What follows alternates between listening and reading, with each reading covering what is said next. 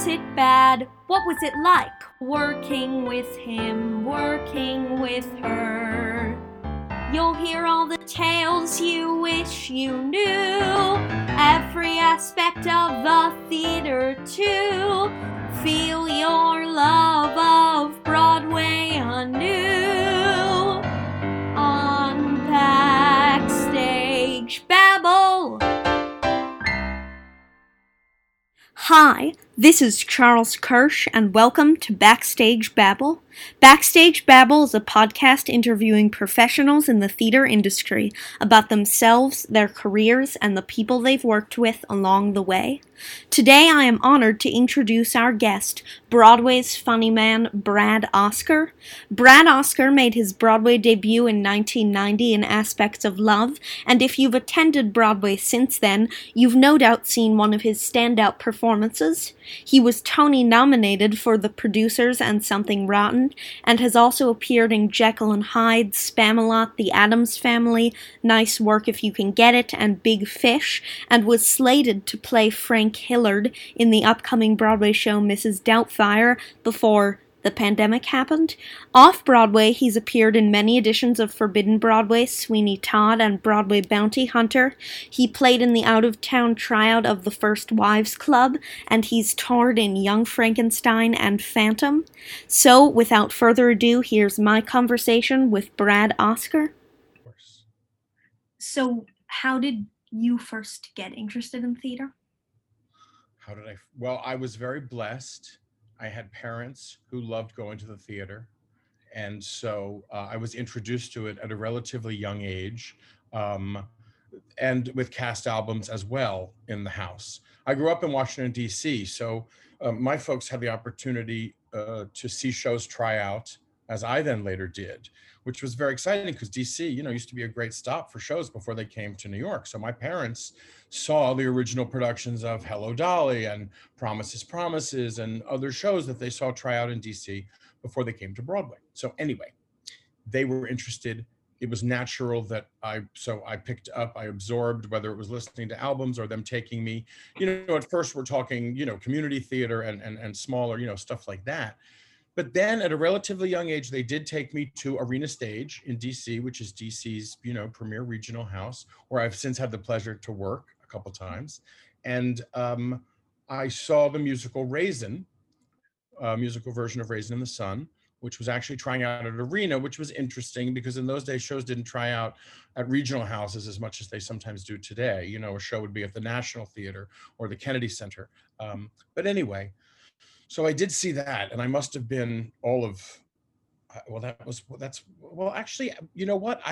Now that I'm thinking about it, they took me prior to that because we had the luxury of also this theater in the round where stars would tour in their shows. So literally, I remember, I think it was the summer of '72, I got to see Gwen Verdon and Ray Walston do Damn Yankees, and I got to see Angela Lansbury do Mame, because they would take out their shows for the summer and tour, and it was fabulous.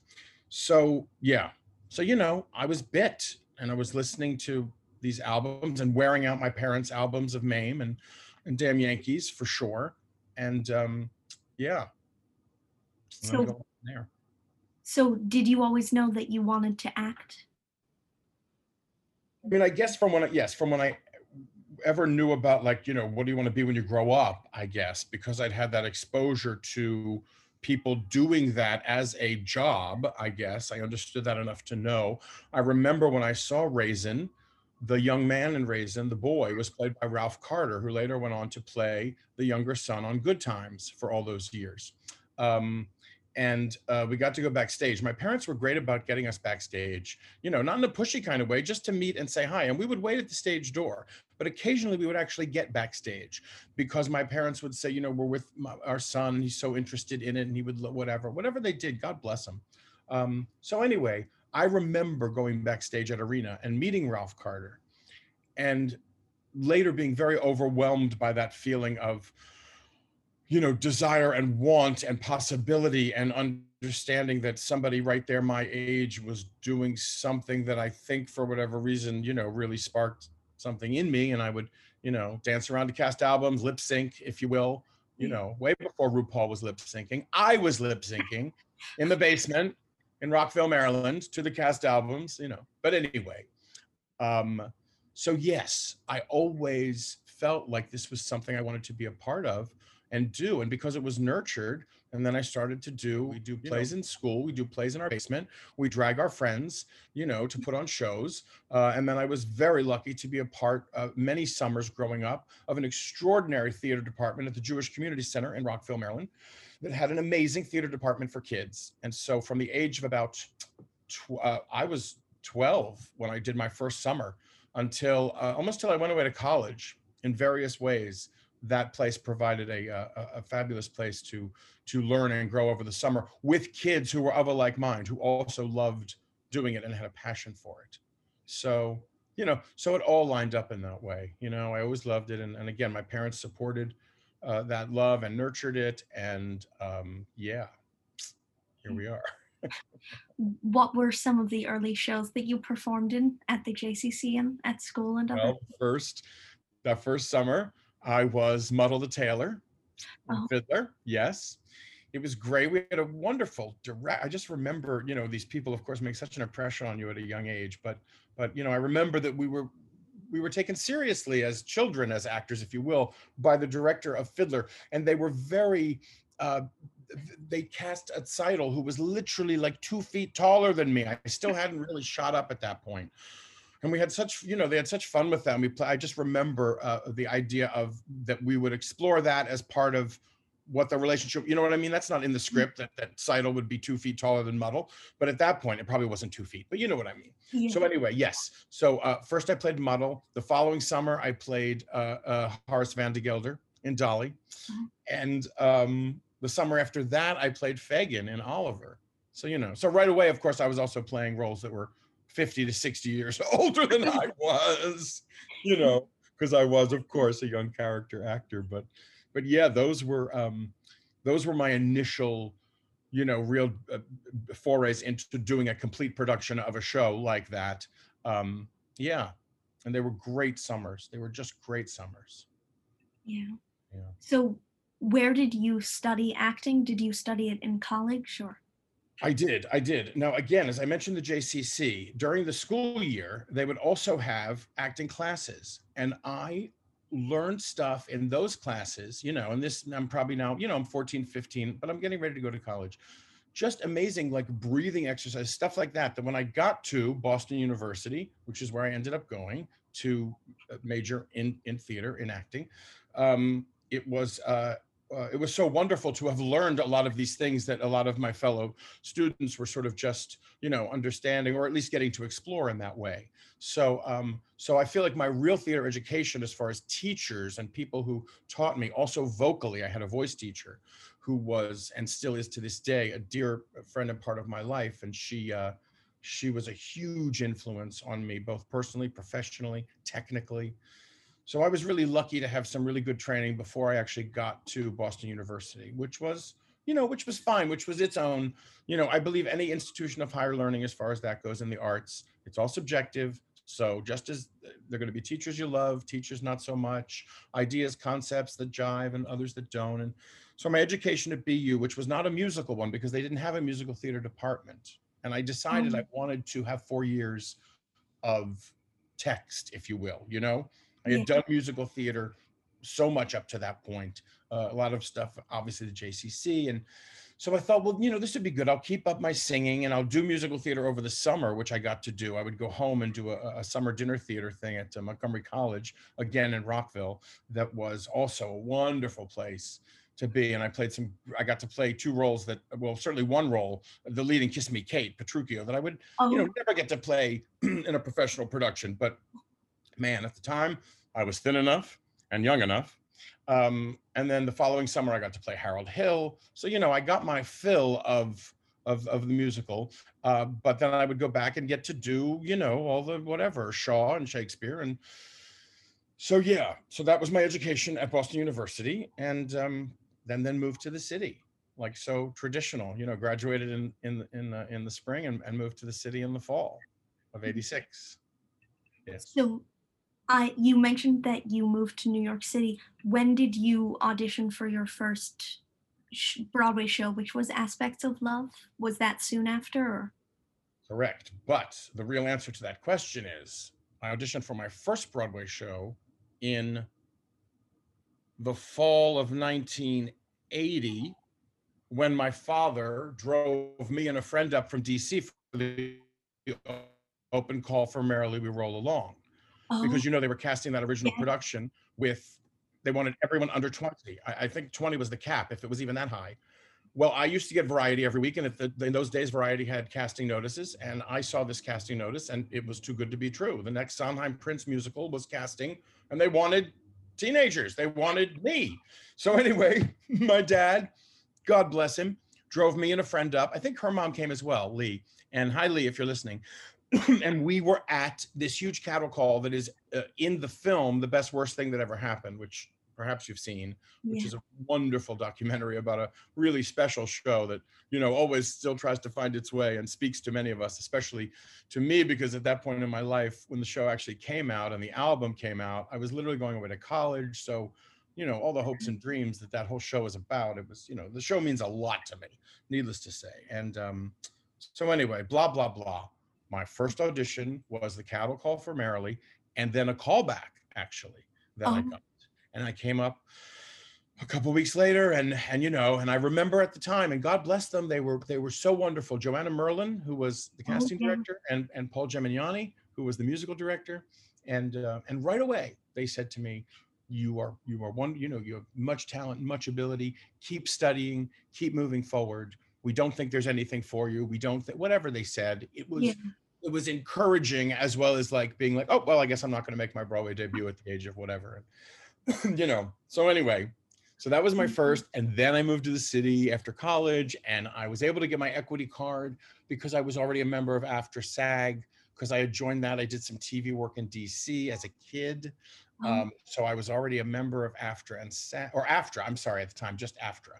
But anyway, and I started, you know, going to the open calls, and literally went to the chorus call for Aspects of Love, and ended up getting the job, you yeah. know, really, yeah, in that way. So yeah, I had waited tables for a couple years in the city, and was very, you know, life was fun. I was auditioning and seeing shows because I worked at a restaurant called Charlie's, which then became Sam's on 45th Street, which no longer exists because they tore down that whole bunch of restaurants and have since not built a damn thing. But anyway, we got a lot of paper to shows. You know, we got free tickets to shows and previews mostly. And so, you know, again, continuing my education, because I've always said that half my education, I think half of anyone's theatrical education, you know, comes from seeing things, from you know, absorbing in that way, and critiquing and understanding and finding new, you know, ideas and thoughts and seeing. So yeah, it was a great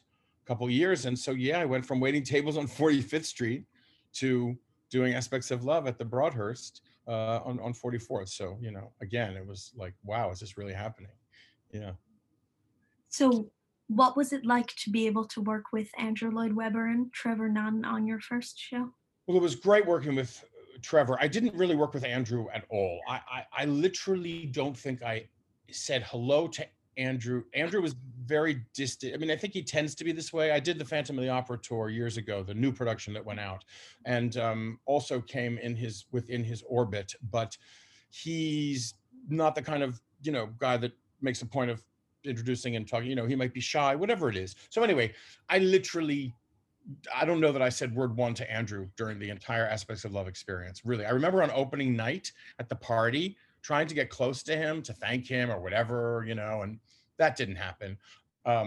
So anyway, but Trevor, on the other hand, was wonderful because, you know, our first couple of days of rehearsal were everything, you know, you would think they would be with a director of that, you know, stature and that sort of the work that he had previously done, the way he works with actors. So it was very exploratory and very, you know, talking and creating and doing, you know, improvisation and stuff like that. So that was really cool to be a part of at that point and to work with him. He obviously had already had great success with, you know, the big monster musicals. And so to be a part of that train as well, because a lot of the cast of Aspects were Well, some of the casting was making up for chess, because a lot of these people had been in chess, which, as we know, did not necessarily fare well over here in the States. So it was a lot of that, and some people who had done Les Mis, and so yeah, it was, and I was a swing. So again, it was a different way of learning a show. Was not a very challenging show for a swing, thank God, Oh, because I'm yeah. not very would not be a very good swing.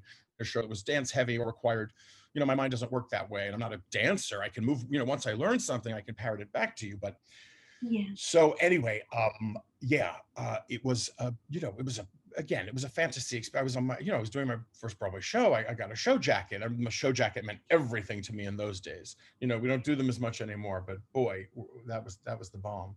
So, yeah, and I ended up going on for, a couple nice stretches of time, which was nice to have more than, one or two performances, as you often do when you're a swing. Um, so yeah, I got to settle in, and as I said, meet some great people. The late great Greg Mitchell, a fabulous dancer and person in general, who, because I was a swing and he was the dance captain, Greg took me under his wing as far as teaching me the dance that I needed to know, and was somebody that was very special to me on that production. And God bless him, practically, died on stage doing what he loved and did so well.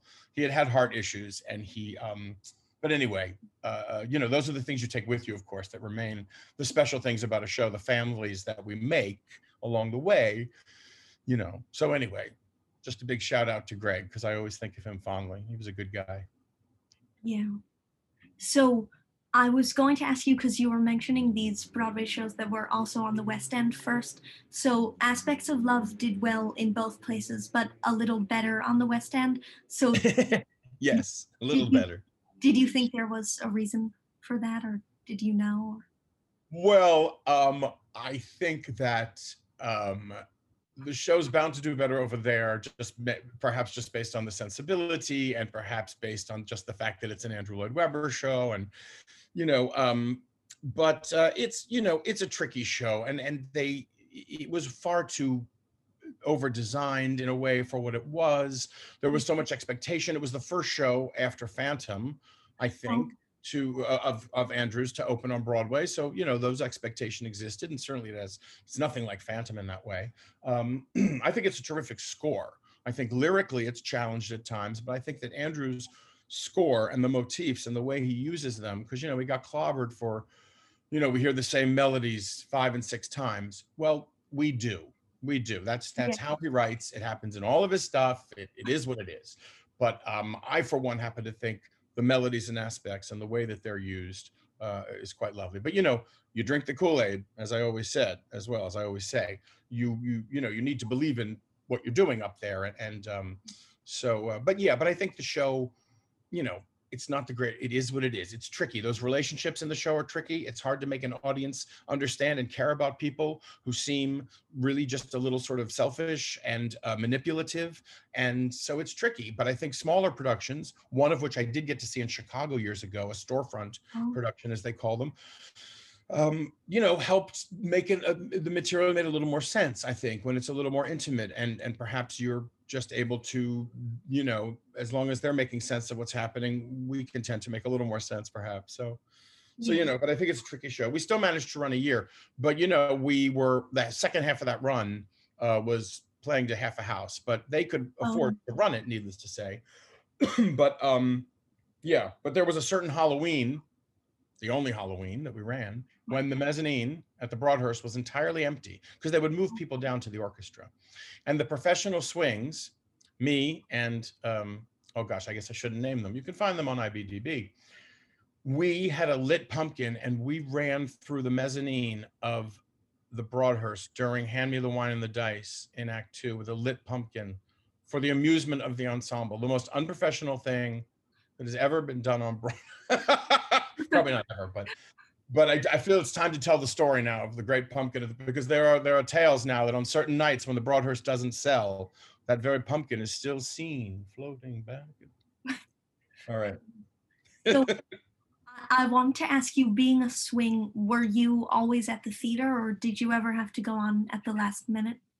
Well, I did have to go on at the last minute at times, but yes, we were at the theater 8 times a week from, half hour to, we could leave like, like 10 minutes before the show ended, sort of. You get to leave if you're not on. You get to leave when, the last opportunity you would have to possibly get on stage if someone were to have gotten hurt or whatever. So anyway, so I think it was probably when Hand Me the Wine and the Dice started, which was the last big number in the show. It's a funeral, and it's the last company number, ensemble number in the show. So probably when Wine and the Dice started, we got to. But there were, I only remember, I do remember my debut, my Broadway debut was for a track that I didn't think I was going to have to cover. You sort of think, there were three swings, but two men, me and Wiley Kidd.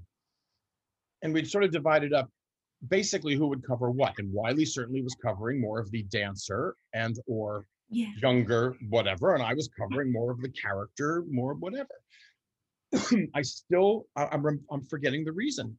Wiley could not go on, and an actor named Kurt Johns, who's doing very well for himself in the theatrical world, was out, and I had to go on for Kurt, and it was a track I was not, and the costume was, oh God, there was a big circus or some number, and I had to be in some like leotardy thing. It was just, oh my God, but it was my Broadway debut, damn it, and it went relatively well. And you talk about Trevor, one thing I'll always remember is being in the dressing room, and the God mic comes on, the backstage mic, and we hear, dear company, it was a wonderful show, and I want to congratulate Brad Oscar on a marvelous Broadway debut, so very special night. But so that was sort of last minute-ish, ironically enough. And then, of course, the classic story of going out to dinner with your friend in between shows probably on a Wednesday or Saturday, perhaps. No one's been out for the matinee. Everyone's in, so I'm probably not going on that night. So I'll have a glass of wine or two. And I did. And of course, didn't have all of a sudden I'm thinking, how did this story play out? We didn't have cell phones. This is 1990, my friend. Oh. So I guess I get back to the theater, and I'm on for Marcel. I'm on for the one principal role that I covered. Not a huge role, but her manager. Lovely role, nice, easy enough, fine. I was fine. Believe me, I can handle a glass or two of wine. Yeah. But I do remember that again as a last minute thing. But yeah, but remember in those days too, all we had was our phone. There was no email, no cell phone. Crazy. How did we survive? So after this, you did a few editions of Forbidden Broadway, off-Broadway. So did you consider yourself an impressionist first? Would you do impressions ever for fun? Maybe a little bit, but not that. No, I certainly didn't consider myself an impressionist in that way. That I had friends who could, do stuff that I thought was far more, facile and whatever. But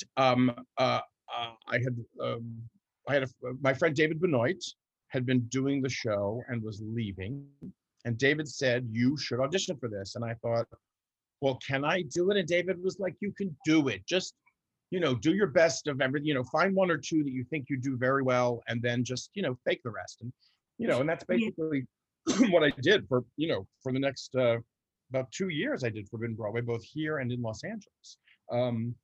So yeah, I mean, I could do a decent, Mandy Patinkin. I could do a decent like Sammy Davis Jr. Not that mattered, but I remember audition wise, I was like, what can I do? Anthony Newley, that crazy sound, God bless him. And so, I did stuff like that. And, and then during the run, like I remember distinctly having to do Sinatra in a Forbidden Christmas version that we did. And I could not wrap how was I going to do Sinatra? I didn't. I did Phil Hartman, God rest his soul, from Saturday Night Live and many other things, who did a great Sinatra on Saturday Night Live. I did basically Phil Hartman doing Sinatra, which was my way in. So, I would find those things or whatever. But yeah, it was a lot of fun. Forbidden Broadway, of course, was a lot of fun to do. Yeah. So who were some of your favorite people that you got to parody while you were doing it? Oh, gee. Well, ironically, of course, I came in to the show and they were still doing the best of edition, or greatest hits kind of edition. So I got to do Nathan Lane in the Guys and Dolls sequence, you know, which was, fun and funny enough at the time. And of course, even then, and certainly to this day, God bless, Nathan has provided both inspiration and oh gosh, so many things, yes, I remember doing that. I had the great pleasure of getting to play Miss Saigon in the Saigon sketch, because it was non-traditional casting, because that was usually, of course, original production of Saigon with Jonathan Pryce playing engineer, so excuse me. So anyway, what else? I got to do Mandy, I think. We had fun because we got to, and I say we, and when I'm talking we, because we were this, there's only 4 of you, and over the course of the year and a half that I did it in the city, we did 3 or 4 different editions. So I was part of the creation of 2 of those new editions: me, Craig Wells, Suzanne Blakesley, and Christine Petty. And it was great fun putting together new material, all the trial and error, watching Gerard and Philip George, who assisted him, watching them put together watching us all suggest stuff. I am very proud to this day that I have a lyric or 2 in Kiss of the Spider Woman sketch. A couple of those, there's a lyric or 2 that popped into my head that stayed. So, we all were able to, and those were, that was really fun, because again, the whole spirit of Forbidden Broadway is, sending out what you love so much. And so it was fun to be involved with that. And it was also fun in that horrible, I'll talk about this one day and we'll laugh. Here we are. The sketches when we were in previews with these new editions, the sketches that would totally tank. I mean, there was going to be no way for me to be Gregory Hines in the Jelly's Last Jam sketch. It just wasn't going to work. It was a solo number. I don't know what I was singing. It literally was in the show for a few nights, because it, and it was just a combination of whatever, me, but we couldn't make it work. And so certain things, we had a number where Daddy Warbucks takes Annie to New York to see a show, but it's hard to find shows to take Annie to, because they're all about AIDS and HIV, because of course we were living in that horrible, dreaded time. So the idea for the number was funny enough, but somehow when we went into the chorus of HIV, it didn't play. And literally it was a Springtime for Hitler moment in the audience. And I love telling that story, because, that's, again, man, comedy, you go out on that limb or whatever, and then sometimes you find, okay, no, we better get off this limb real quick, because it's about to break. So anyway, but those were things, again, very fun and special, and things those are the things that are sticking with me.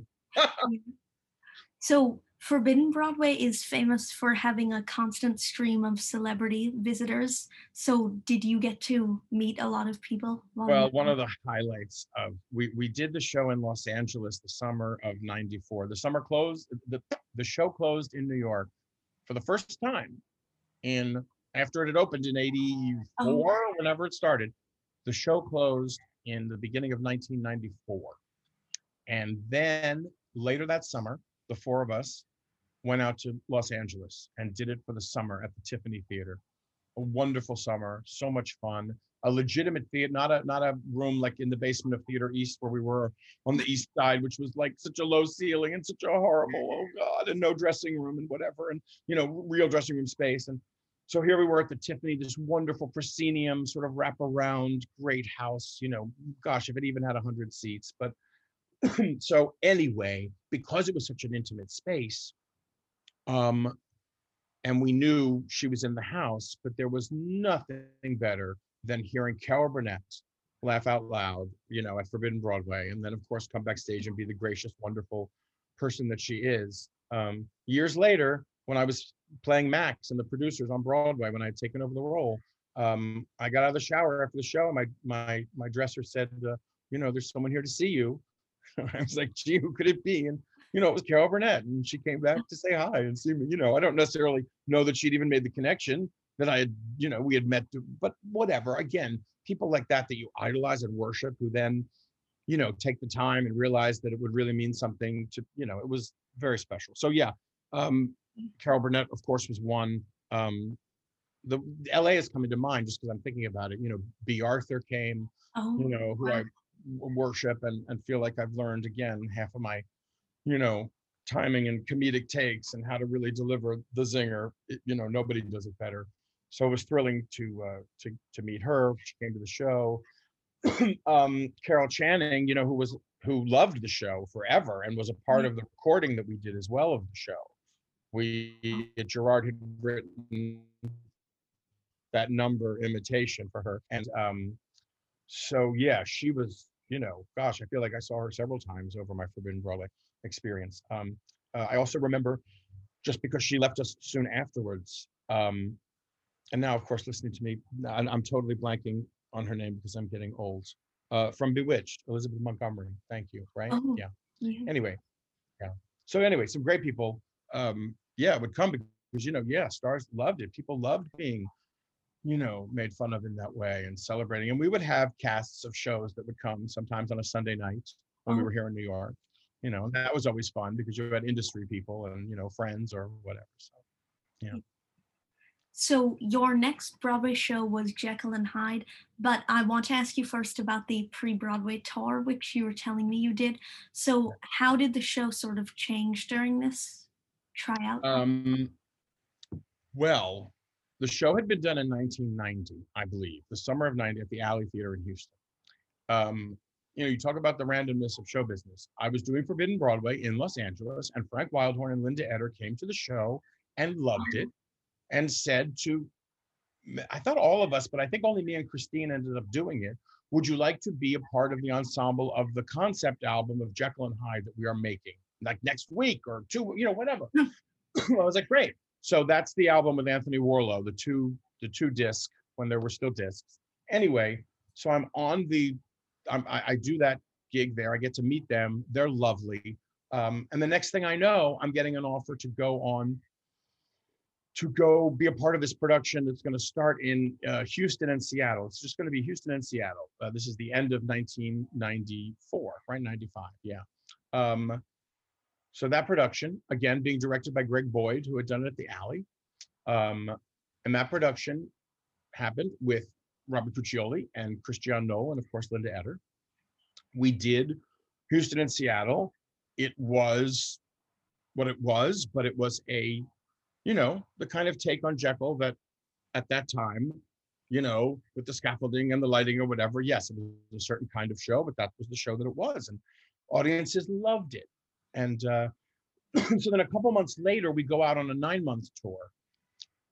The same three principals, but different on, some differences in the ensemble or whatever. I don't even remember anymore because, again, my Jekyll and Hyde experience now, goes one step further to Broadway, which was again another incarnation. We finished the 9-month tour. We find out this is not the production that is coming to Broadway.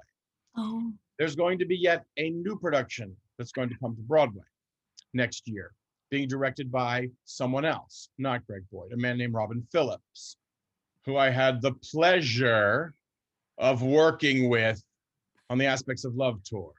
And I hope everyone is hearing my tone on this podcast. Robin was a brilliant but very difficult man. And we could talk for hours, fascinating. But anyway, he was directing the Broadway version of Jekyll and Hyde, which I was like, well, that's just ridiculous. That's unbelievable. How is it possible that I could possibly come in contact with this man again? Much less the fact that he probably won't cast me because we didn't have a very good experience together on Aspects of Love when that ended, which is a whole other story. But anyway, I end up being one of the couple people in the ensemble who was offered the Broadway production. So again, but with Cooch and Christiane and Linda, and that becomes the Broadway production. So you ask how it changed. It changed in the sense that I think they didn't want it to come in and look like all those other shows it was constantly accused of looking like and being like, which is from Sweeney to Evita to there's another one, anyway, that kind of show with the scaffold, but it worked for the milieu. So anyway, in order to reconceive it, I think for Broadway, they brought in Robin, a new director, new design. it was different. It still had its own issues, I guess. Audiences still seemed to love it. The show opened to not great reviews. We did not get a nomination for Best Musical that year, and yet we ran longer than all of them, including the winner, Titanic. Audiences, kept it going, and it ran for almost 4 years. Yeah. So you can't, like, it was that was, and that, believe me, I was, again, that was another blessing. A really great group of people, and I was doing what I loved. I was living at home. I was in my studio on 46th Street, you know, going to work every night. I mean, I those were very happy days for me because, again, that was just my dream, to be a part of this business. It was very satisfying time in that way, and a really good group of people at Jekyll. Yeah. Yeah. So I was going to ask you about what was it like to be working with Frank Wildhorn and Linda Eder and have them be, I don't know if they were married, but at least dating at that same. They were, yes, they were dating at first, and then they got married while we were, yes, I think once the show was, up and running, because we were at the wedding. Yeah, it was great. I mean, I love Frank. I love Frank.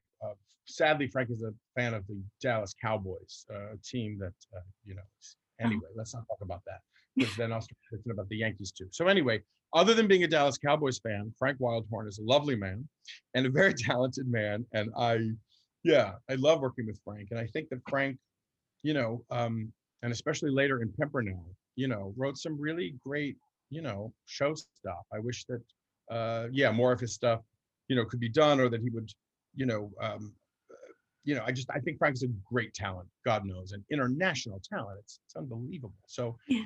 so it was, it was fun to be along for that ride because Frank didn't stop. I mean, while Jekyll and Hyde was on right after Jekyll and Hyde opened on Broadway, literally 6 months later, there was Scarlet Pimpernel. And then at one point, Civil War was running. So we had 3 shows running on Broadway at the same time. Wow.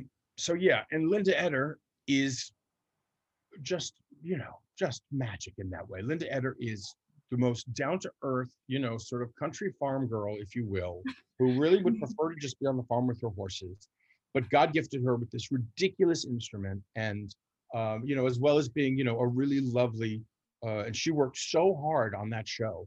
Linda worked so hard in rehearsal on Jekyll. I'll never forget it because it's easy to look at someone like Linda and be like, oh, what an extraordinary voice she has, but she can't act.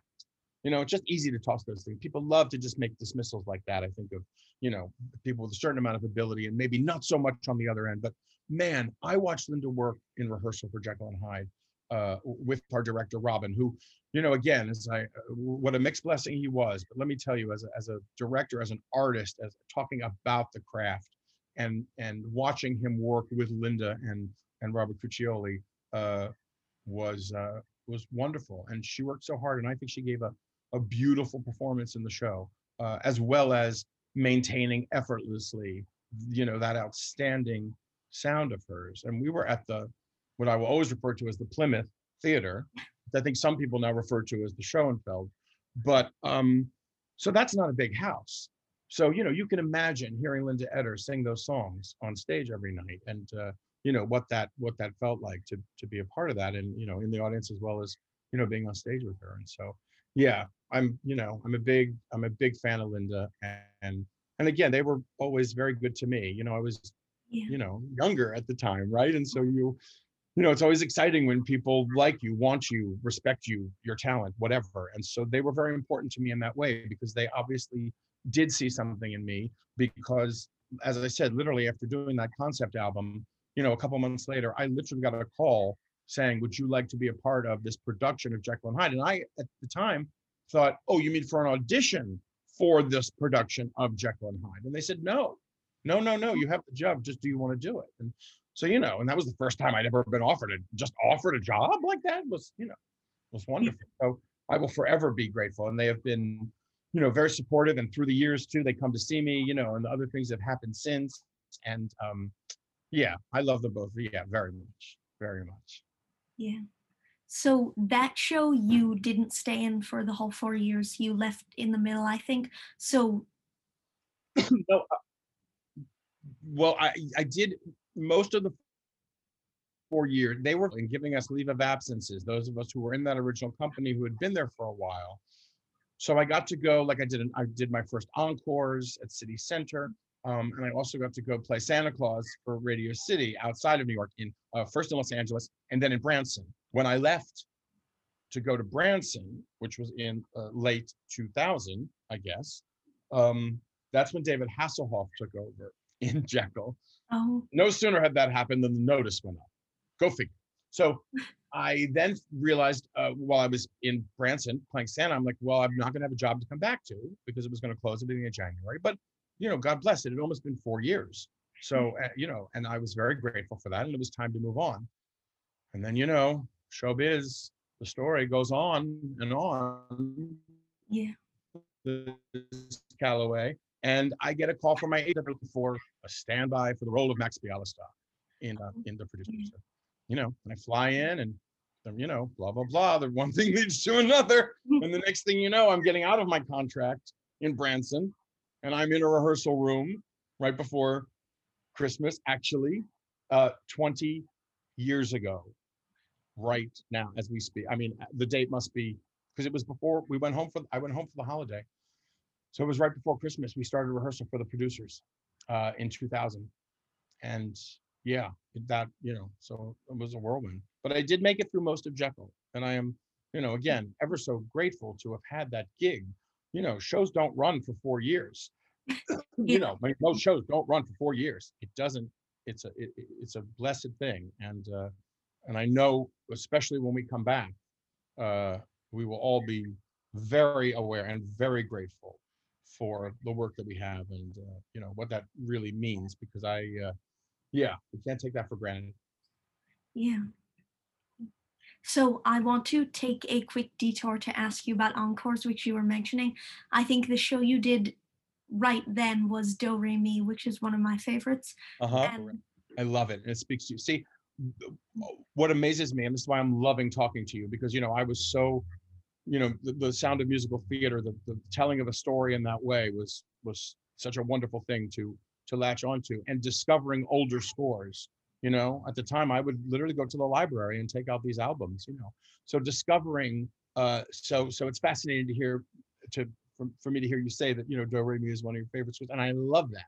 I love that it speaks to you in whatever way that it does, because I have scores too that people would say, well, why are you a fan of that score? And it's like, wow, because for whatever reason, and it's a terrific score. And my God, those overtures, Julie Stein, some of those overtures are just the best. And so, yes, I'm sorry, you want to ask me about something more specific about Do Re Mi?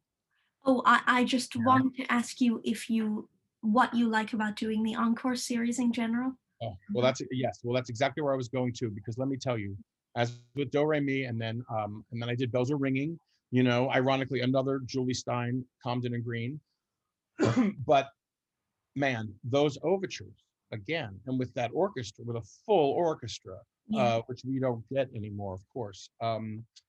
So to hear these shows, produced that way, and to get that sound that you get, there is nothing more exciting than the overture at encores. And most of the shows they do tend to have overtures.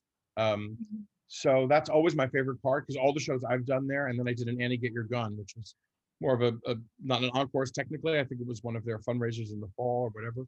But anyway, all 3 shows had overtures, and every night I was right there on the edge of that stage, as close as I could be, listening, because that's, to me, is just it's just the most exciting thing. Nothing excites me more than a good overture. The anticipation of what's to come, and all of that. So and I love, of course, what Encore stands for, right? Because these shows aren't going to get produced, and so to be able to hear them with a full orchestra, and then ideally performed by some of the top talents in our industry, in the city, which is so wonderful. The people that have been a part of these productions, it's just it's ridiculous when you look back at some of the the people and the shows they've done. It's fantastic. So yeah, I'm a huge fan of encores, and God willing, it's something that will keep going. Yeah. Is there another sort of rare, lesser known show that you would like to do there? Oh, gee. Well, I guess there are favorite scores or whatever. I don't know what it's funny, specifically, no, I haven't thought, I would like to do something at Encores, of course, I always wanted to, for a while it was always, of course, Mac and Mabel, but then they Yeah. did Mac and Mabel, right? Which, was a wonderful one. But no, nothing offhand that I can think of that no. I'll think about it. If I think of something, I'll let you know. So I want to go back to the producers, which we were just talking about. So you told me how you got it, but so what was it like to be able to work with Mel Brooks on this? Yeah, again, just being in the room where it happened with those people, and just, absorbing. Again, I was cast as a swing initially, so I was really Oh, stressed because that was a lot. I was covering the character men in the ensemble, and everybody dances in a Stroh show, and so yeah. it wasn't, maybe I didn't do the more complicated stuff or have to tap necessarily, but believe me, it was whoa. I was like, how am I going to learn all of it? How am I? Yeah, but Dame Fortune took over, and I never really was tested as a swing, which is probably a good thing, or we would not be sitting here today. I can promise you, because I don't think we would have had the same happy ending, because it was a really tricky show. And mind you, when I was cast, or when I went in, I was only going in to stand by for Max, and then they had me read for Franz. So in my mind, I thought, oh, okay, so because they just wanted to stand by, which means you're not covering anything else. Sometimes you don't even have to come to the theater, depending on where you live, and blah, Yeah. blah, blah. And ironically, later in the run, when Nathan came back to the producers, I stood by for Nathan. And because I live in Midtown West, I did not have to go to the theater. And it was ridiculous. I was making a full salary, sitting on it was crazy. It was wonderful. I was that whole experience.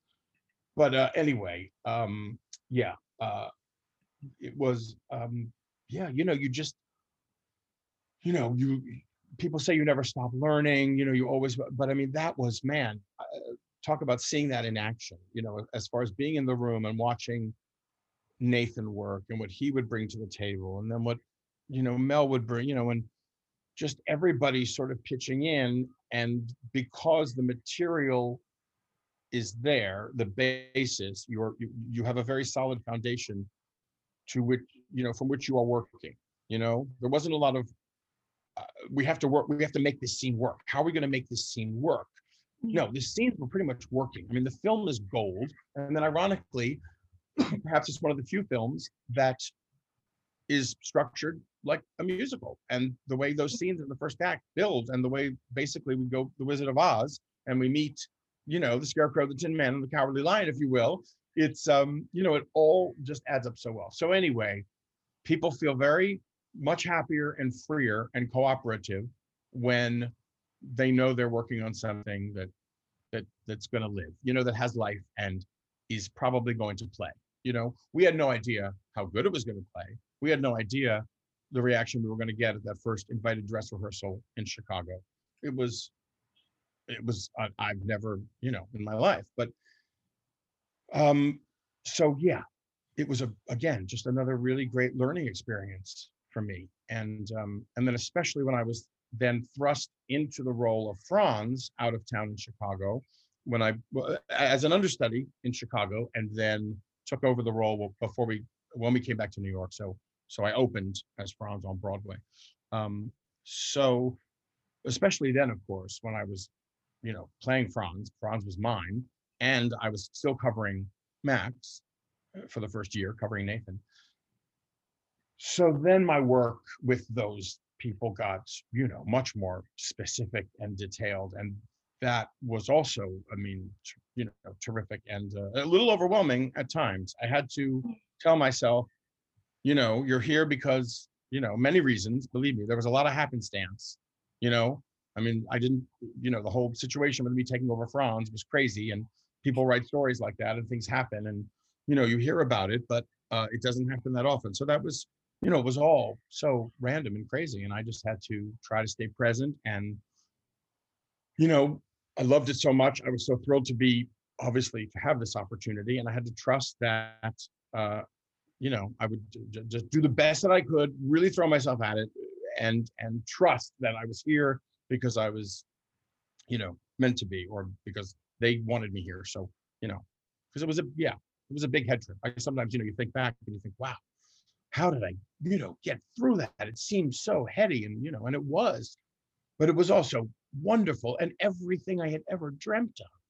I mean, to be a part of a big new show like that and have a role, and by the time we actually were in previews in New York, and it was going pretty well. We knew we probably had a big hit on our hands.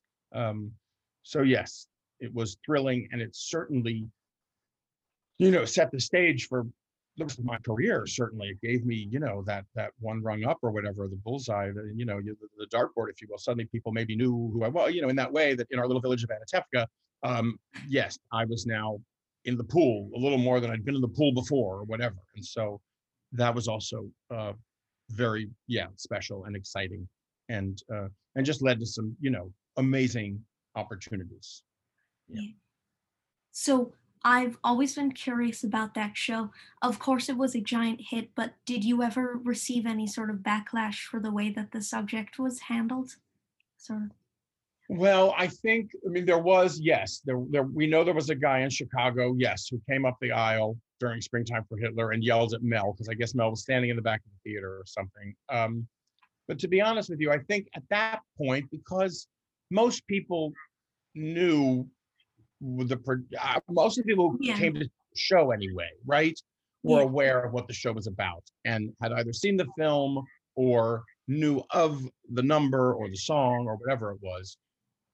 So, and no, I mean, then, the number is so stunningly staged or whatever. It's like, it's people were, mostly, overjoyed by it, Yeah. and if you, again, if you get the show, and I have no issues with people who have issues with it. I respect that, and I totally respect it. There are some things that you cannot joke about. I respect that, but everybody has their bar. And so, in this way, because Mel, as a Jewish man, decided in the many ways in his career, in many of his pieces, how he has mocked Hitler and the Third Reich and that whole Yeah. mess. So yeah, no, if you have an issue with it, don't come see the show. But no, we did not, in general, no. We had no, I don't remember any major issues at all. So, what was it like to be able to work with Nathan Lane and Matthew Broderick and the whole great cast? I mean, again, it was surreal in that way. It was like a master class. It was everything you want. So, they were very, again, everybody was very nice to me and very generous to me, as far as being very supportive and happy with what I was doing in that respect. The people that mattered, Stro and Mel and Nathan and Matthew, Um, so yeah, so it was great fun. It was just, I'm still, because as we've talked about, I'm a fanboy. I grew up loving this. I grew up going to the stage door and waiting for autographs. I grew up idolizing the people who did this for a living, especially the ones who, were either uber talented or made some impression on me or whatever it was. So here I was working with several of those people, you Yeah. know. Yeah. Um, so yeah, just took it in, went with it, tried to just live up to the occasion, if you will. But no, it was wonderful, and it was challenging in the best way possible. And to me, you always want to have to work up to, you know what I mean? You don't want to coast. There's nothing downhill about what we do. You are Yeah. moving forward. You are, whatever that is, learning, doing, breathing, living, reacting. That show obviously, took on a life of its own at times, and there was nothing more thrilling than being part of that, and then seeing how Nathan would respond, or Matthew would respond, so yeah, I learned a lot, and then I learned even more, when I had to then take over the role of Max and sort of find my thing and yet recreate a certain thing. That's a balance. But yeah, it was an amazing, again, learning experience. Yeah. So, what was it like to be nominated for a Tony for this show? It was, I mean, again, I feel like I'm saying the same things over and over again. It was, it was crazy. It was, as right, someone who's Yeah, into yeah, theater in a way, you dream about those things. It's crazy. You think, oh God, could that ever happen to me? I mean, I grew up, Tony night in my household was, my God, more sacred than Yom Kippur, baby. I mean, it was a big deal. And so yes, it was an amazing honor. I really wasn't expecting it. And I say that because I had not gotten any other nomination prior that season. Okay. So the Outer Critics Circle come out, the Drama Desk come out, whatever other awards there might have been. And I was not nominated as Best Featured Actor in any of those, for any of those. yeah. And I remember thinking, well, of course, because there's a whole list of, there's so many people, especially Drama Desk and Outer Critics, which are off Broadway as well. But anyway, look, I was having the time of my life. It was not about me getting a Tony nomination. I really honestly felt that way. So yes, when it actually happened, and I remember waking up and watching it on New York One, because they were at that point, they started broadcasting the nominations live on New York One, which was very exciting, because Yeah. that had only been a recent occurrence, I think, several years before probably. But anyway, yeah, and just, I mean, bursting into tears. I mean, absolute buckets, as Cheetah would say. And yeah, calling my folks and my sister, my family, and and then the rest of the day was just a blur. You know, my friend Pam took me to lunch at Joe Allen. It was very special.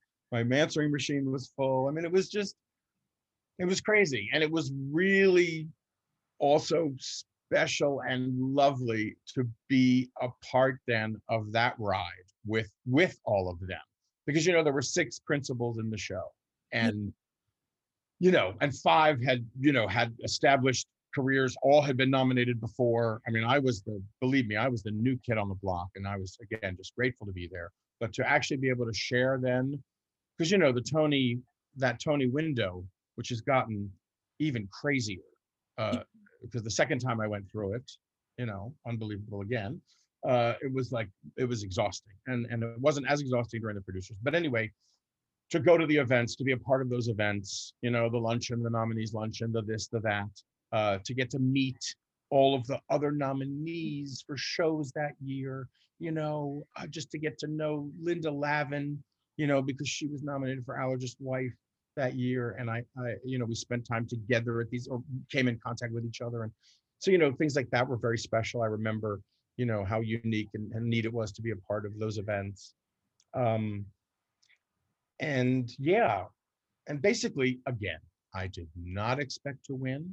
I actually, Gary Beach's performance, may he rest in peace, was just a thing of absolute joy and beauty. And I was, I don't know, you have to have a certain amount of objectivity. Again, you drink the Kool-Aid. I believed in what I did, and that I was pretty damn good up there, and audiences, seemed to really like me. So I believed in what I was doing. But man, oh man, I would have felt like I'd stolen it from Gary.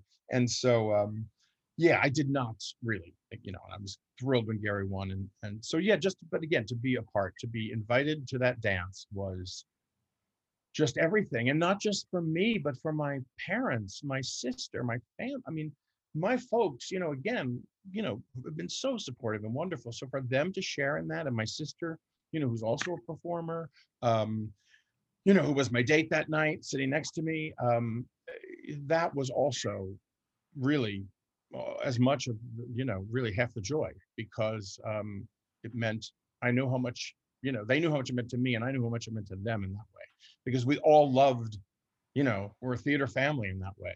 So my goodness, to share that together, yeah, was really joyous and very, very special.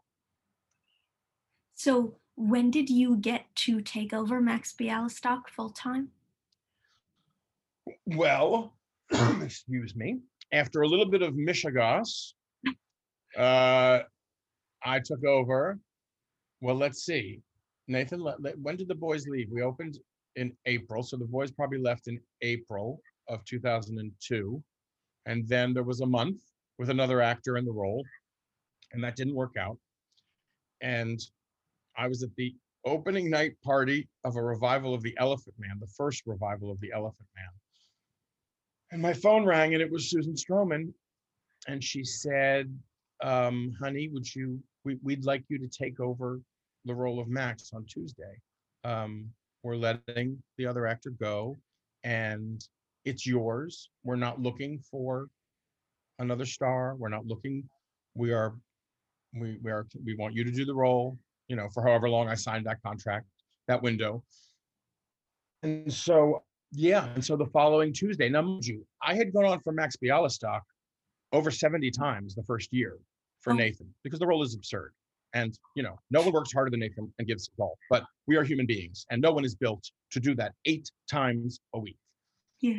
So anyway, I got to go on a lot the first year. So Max was starting to, was in my blood a little more. I was starting to own it in that way that you do, again, because you get to do a couple, or you get to do every matinee, which I was doing for a while, Wednesday and Saturday matinees. But anyway, yeah, so there I was that following Tuesday night, assuming the role of Max, opposite the wonderful, dear, crazy, sweet Steven Weber.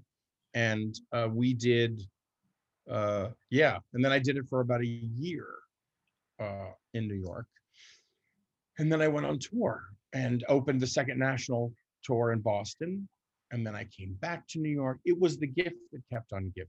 And Max was an extraordinary opportunity to have. And I always said, as exhausting as it was, and as dedicated as one had to be in one's personal life or whatever it was for me to get through that 8 times a week, it was never boring. I was never over it. I would sometimes, that overture would start, and I would think, wait, okay, just get me through one step at a time, just stay in the moment, and you'll be doing Betrayed eventually. Because basically, once you get through Betrayed, you can almost say, it's not over yet. You still have at least 3 more costume changes and another dance number. But once you get through Betrayed, you're like, okay. So anyway, but I could not ask for anything more in a role as an actor, as a musical theater actor, character actor. It's just, it was a joy. It was a joy to do. It was a joy to do and play with other fabulous, I did it opposite like 17 different Leos, my journey with the producers, between guys who were doing it 8 times a week and understudies and swings, work with some extraordinary actors in the other roles, Roger DeBreeze, that were just, whether it was, again, Gary originally, or the great Leroy Reams. So yeah, it was great to take over. It was great to own it. It was great to finally let go of, as much as I could, the ghost of Nathan, if you will, because it was always in my ear. I mean, that's what I heard 8 times a week. He was the master. It was, you didn't want to futz with it. You didn't want to, you wanted to find a way to sort of make it your own, if you will, but that didn't mean, for me anyway, changing rhythms or emphasis too much, or really playing with the comedy of it. Comedy is a very delicate thing, but it's also a very specific thing. And I've seen actors play Max, and they go for a different approach, or they're obviously trying to do something different, I feel.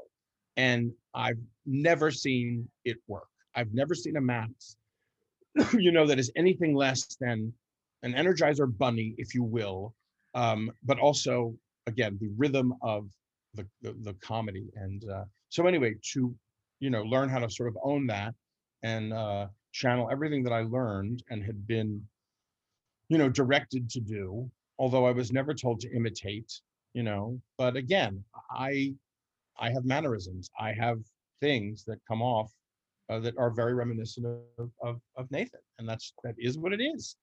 Yeah. It probably got me the job in the first place. So, as much as, as an actor, the last thing you want to hear at the stage door, and believe me, I've heard it many times, is, oh my God, you reminded me so much of Nathan. It was just what Nathan would have done, or whatever they say. And they mean it as a compliment. But as as your own person, your actor, you don't want to be, oh, good, I'm glad, you thought you were watching Nathan for 2 hours or whatever. But nonetheless, I would have been a fool not to have taken, stolen, incorporated, learned from what he did. And, and that's how the show worked. I think that's, the show is a machine in a certain way.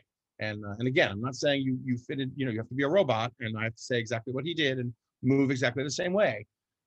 But, I could find, it was my challenge, I think, and my responsibility to, sort of merge, if you will. And yeah. But I want to ask you, was it ever sort of disconcerting to have to be on stage and watch someone else do the role that you originated on Broadway? Oh, you mean with other actors playing Franz? Yeah. Oh, yeah. Mostly all I would think was, wow, you've got it easy tonight. I mean, Franz is the perfect role.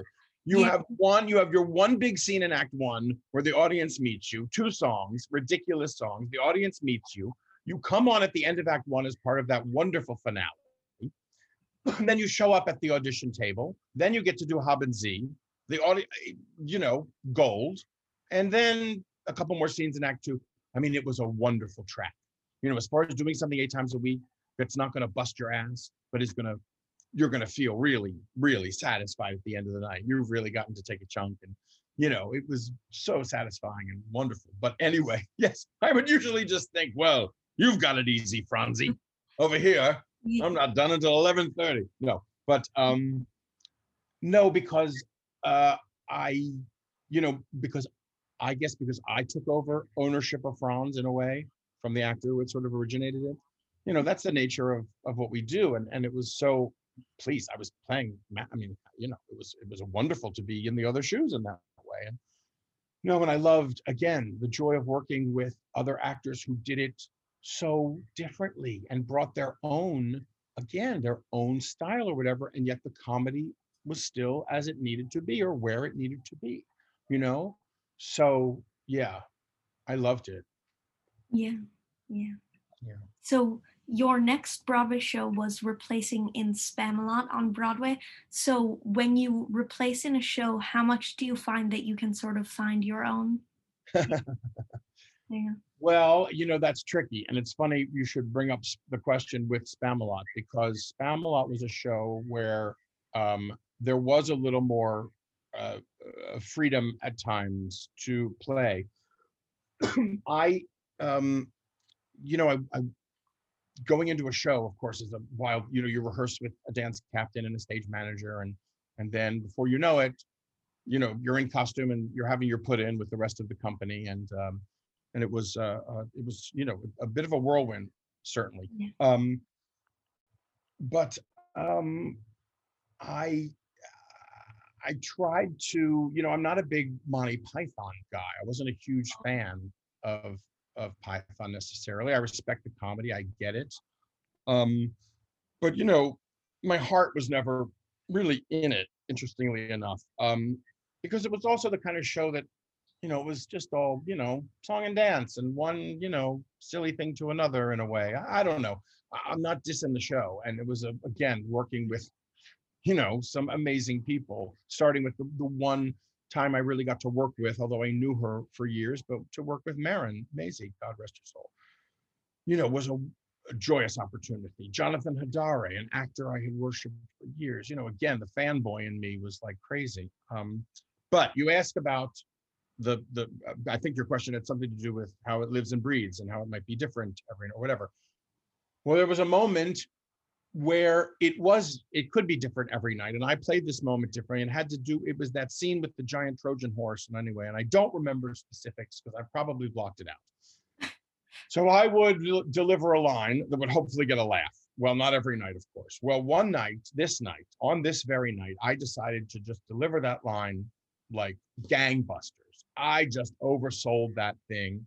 And once again, it landed, or not once again, but sometimes I gotta laugh. Anyway, it did not land. Let's put it that way. It was the wrong choice. Who's in the audience that night? This is how many years into the run, I guess? 2 years, maybe? I don't know. The director, Perhaps you've heard of him, Mike Nichols. Oh. So anyway, at intermission, and I don't think this was my fault, but anyway, at intermission, they announce Mike Nichols is here, and he would love to talk to the company after the show tonight, you know, which is sort of interesting because believe me, there are very few people who can come in and say, oh, by the way, please make the company stay after the show. I want to talk to them. Yeah. You know, that's sort of like people have their lives and people miss trains and that just doesn't happen. You know, you call a session for notes or something. Well, no, when Mike Nichols is there, you know, my God, Mike Nichols. Yeah. Well, anyway, you know, long story short, I was made an example of by Mike Nichols, and rightfully so, because, you know, again, it was not the right choice. And his whole point was, you don't need to oversell this comedy. You don't need to overplay. You don't, you know, stuff that we all sort of know at heart. But when you're doing something 8 times a week and you have a tricky line that maybe doesn't get a, you know, and you're trying to crack it. So anyway, it was, you know, oh my God, it was, of course, mortifying, you know, horrible, but it's sort of a wonderful story to tell in a way because I got, you know, beaten down by Mike Nichols, which again, like check, you know, dream, I guess, be directed by Mike Nichols. Directed could mean assaulted, so I'll take it. But yeah, and it was, you know, again, a learning lesson in that way to just check back in and, you know, don't try so hard maybe or search or, you know, whatever it was. But that's what I remember about my Spamalot experience. So you've done drag on stage. You've done a female role twice in that and in Lady Enid at Irma Vep at Arena Stage. So do you like doing that? I mean, my God, it's been fun. I also did get to play Edna in Hairspray a couple summers ago. Yes, interestingly enough, because, you know, I think that for me, at least in all of those roles that we just talked about, it wasn't about, you know, playing a woman, playing a role in drag. It was about playing, you know, Lady Enid in Irma Vep and who she was and her set of circumstances. Now, yes, I wanted to feminize my whatever. I remember, you know, working on Hairspray, which I was always terrified to do that role because, again, Harvey was just indelible. Harvey was that role. I could not hear. I did not want to hear anyone else. I did not want to see anyone else. Yeah. You know, blah, blah, blah. And then I go and see it in London at one point with my old friend, old chum, Michael Bohl, who I'd done Aspects of Love with. And Michael starred in Edna in the original and soon to be revival whenever they can get that back up. And I saw someone else do Edna in a whole other way, and it was charming and lovely. And I thought, all right, Brad, get over it. Wouldn't it be a fun role to play one day? And I eventually did get to. And that was wonderful because that role, especially the mother, the nurture, the, you know, and be, you know, so my only concern was that I was going to be too much of a Jewish mother, that I was going to turn her into, because that was, you know, I would go down that road. That was the one thing I had to really keep tabs on. But it's freeing. It's exactly what you hear. It's exactly what I had heard. There's something very sort of freeing about being able to play that way, about being able to disguise that way, about being able to embrace those parts of your personality, your whatever that is, your being that would be thought of or maybe judged or criticized, right, as feminine or this or that. And it's like, no, it's who the person is. And then yes, certain aspects that make them perhaps more masculine or feminine, but you know, I never thought of it in those terms, to be honest with you. Yeah, but it, you know, it's fun. It's fun because I also always say, God, let the costume and the wigs do half the work. And I'm joking, but what I mean is that it so informs a performance, you know, especially a character who has a certain look, whether it be Edna or whether it be Nostradamus. You know, I found so much of who that character was in Rotten once we distressed the original beautiful costume that Greg Barnes had designed. It was gorgeous because, you know, all these Renaissance clothes were so beautiful. But all of a sudden, Casey took one look at it and said, that's not, but he needs to be disheveled and crazy and whatever. And it made total sense, of course, the minute we all were like, oh yeah, it's gorgeous, but, and then within the next couple days, I looked entirely different in a way. And it man, it just unleashed, it just, unlocked, unleashed, it allowed me, it gave me permission, so yes, in that way, that when you're in drag, of course, especially, it's the same thing in that way. It's being able to have the not only the safety of that visual armor, if you will, but the freedom to let it take you wherever that might take you. Yeah. Yeah. Yeah. So you've done a lot of great roles in regional theater, some of it in Washington, D.C., but the one that I want to especially ask you about is playing P.T. Barnum in Barnum at a solo rep. So what was the experience? Yes. What was the experience like of having to sort of carry the show as you did in The Producers? Yeah. Well, Barnum was a show that I had seen originally because between like 1977-ish, when my parents started taking us up to the city for weekends where we would see 4 and 5 shows, almost for the rest of my life, certainly until I moved to the city and was like, oh, I could, when I moved to the city and I realized there were 8 shows would be, I was living here at any given moment, I could go to the theater. It was unbelievable. So anyway, my point being that I saw Barnum in its original production, I think twice. Um, Always loved it, loved the score, but never thought of playing Barnum because, again, Jim Dale did things that I could never do and was extraordinary. Was, again, the show was very physical in a way that I was like, well, I'm not going to be able to walk a tightrope. I can't really juggle. And why would I play Barnum? Because I thought of it in those terms. So then, as it happens, the director, Gordon Greenberg, who I've known forever, hi, Gordon. Gordon calls and says, would you like to play Barnum? And I'm like, well, how am I going to play Barnum? Explain to me why you want me to play Barnum. And basically, again, it's also simple. He's like, well, Barnum didn't walk a tightrope, and Barnum didn't, the show, yes, requires certain things, but there were ways that we could get around those certain moments that Jim had created or they had created for Jim Dale. Let's face it, if that show had starred someone else in its original production, odds are the actor wasn't walking a tightrope across the stage at the end of Act One. Yeah. Right? There aren't so many actors who can do that. So anyway, the minute that we decided I would just, again, I was going to do my Barnum. And so Barnum is about being a showman, as we know. Barnum is about, and that show is one big, wonderful circus of a show. So I just threw myself into, playing this role, singing these songs that I loved, and having the opportunity to do a show that I never thought I would do. So it was a wonderful experience. It was because to do shows that you've loved since you were a kid in that way, is always something that I get a kick out of. Yeah. So I want to ask you about doing the world premiere of the First Wives Club musical in California. So what was it like to be able? You're gonna get me in trouble. You're gonna get me in trouble, aren't you? Oh, I did want to ask you what you thought of the musical adaptation. Well, look, musical theater, writing a new musical, it's a collaboration. There are a lot of people involved with putting together a new musical, right? There is a musical there in the First Wives Club, I believe.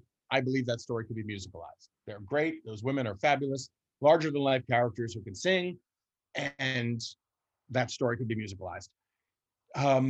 It didn't work. It didn't, but it was, again, it was just a combination of people coming together to try to make it work. And it wasn't the right combination. It wasn't the right mix of,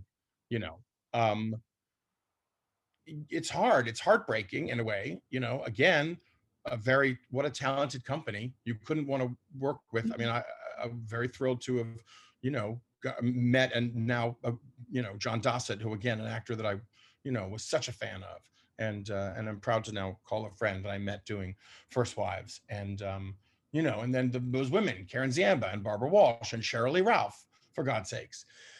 So, there was a lot of talent, but it just didn't come together. And it was then tried again in Chicago, right? Several years ago. I don't know exactly when, but I know very little about that production, except that, once again, it didn't obviously work because it certainly hasn't moved forward. And So, it's hard because like I say, you try to drink the Kool-Aid, you have to believe in what you're doing. You can't go out there every night doubting and judging your own material. But when you are, and when it's not good, and when that you now have, because we were at the Old Globe, and regionally, once a show opens, because it wasn't a pre-Broadway tryout, so once the show opened, we could not work on it. We weren't there to work on the show after it opened. We did a lot of work in previews until we opened.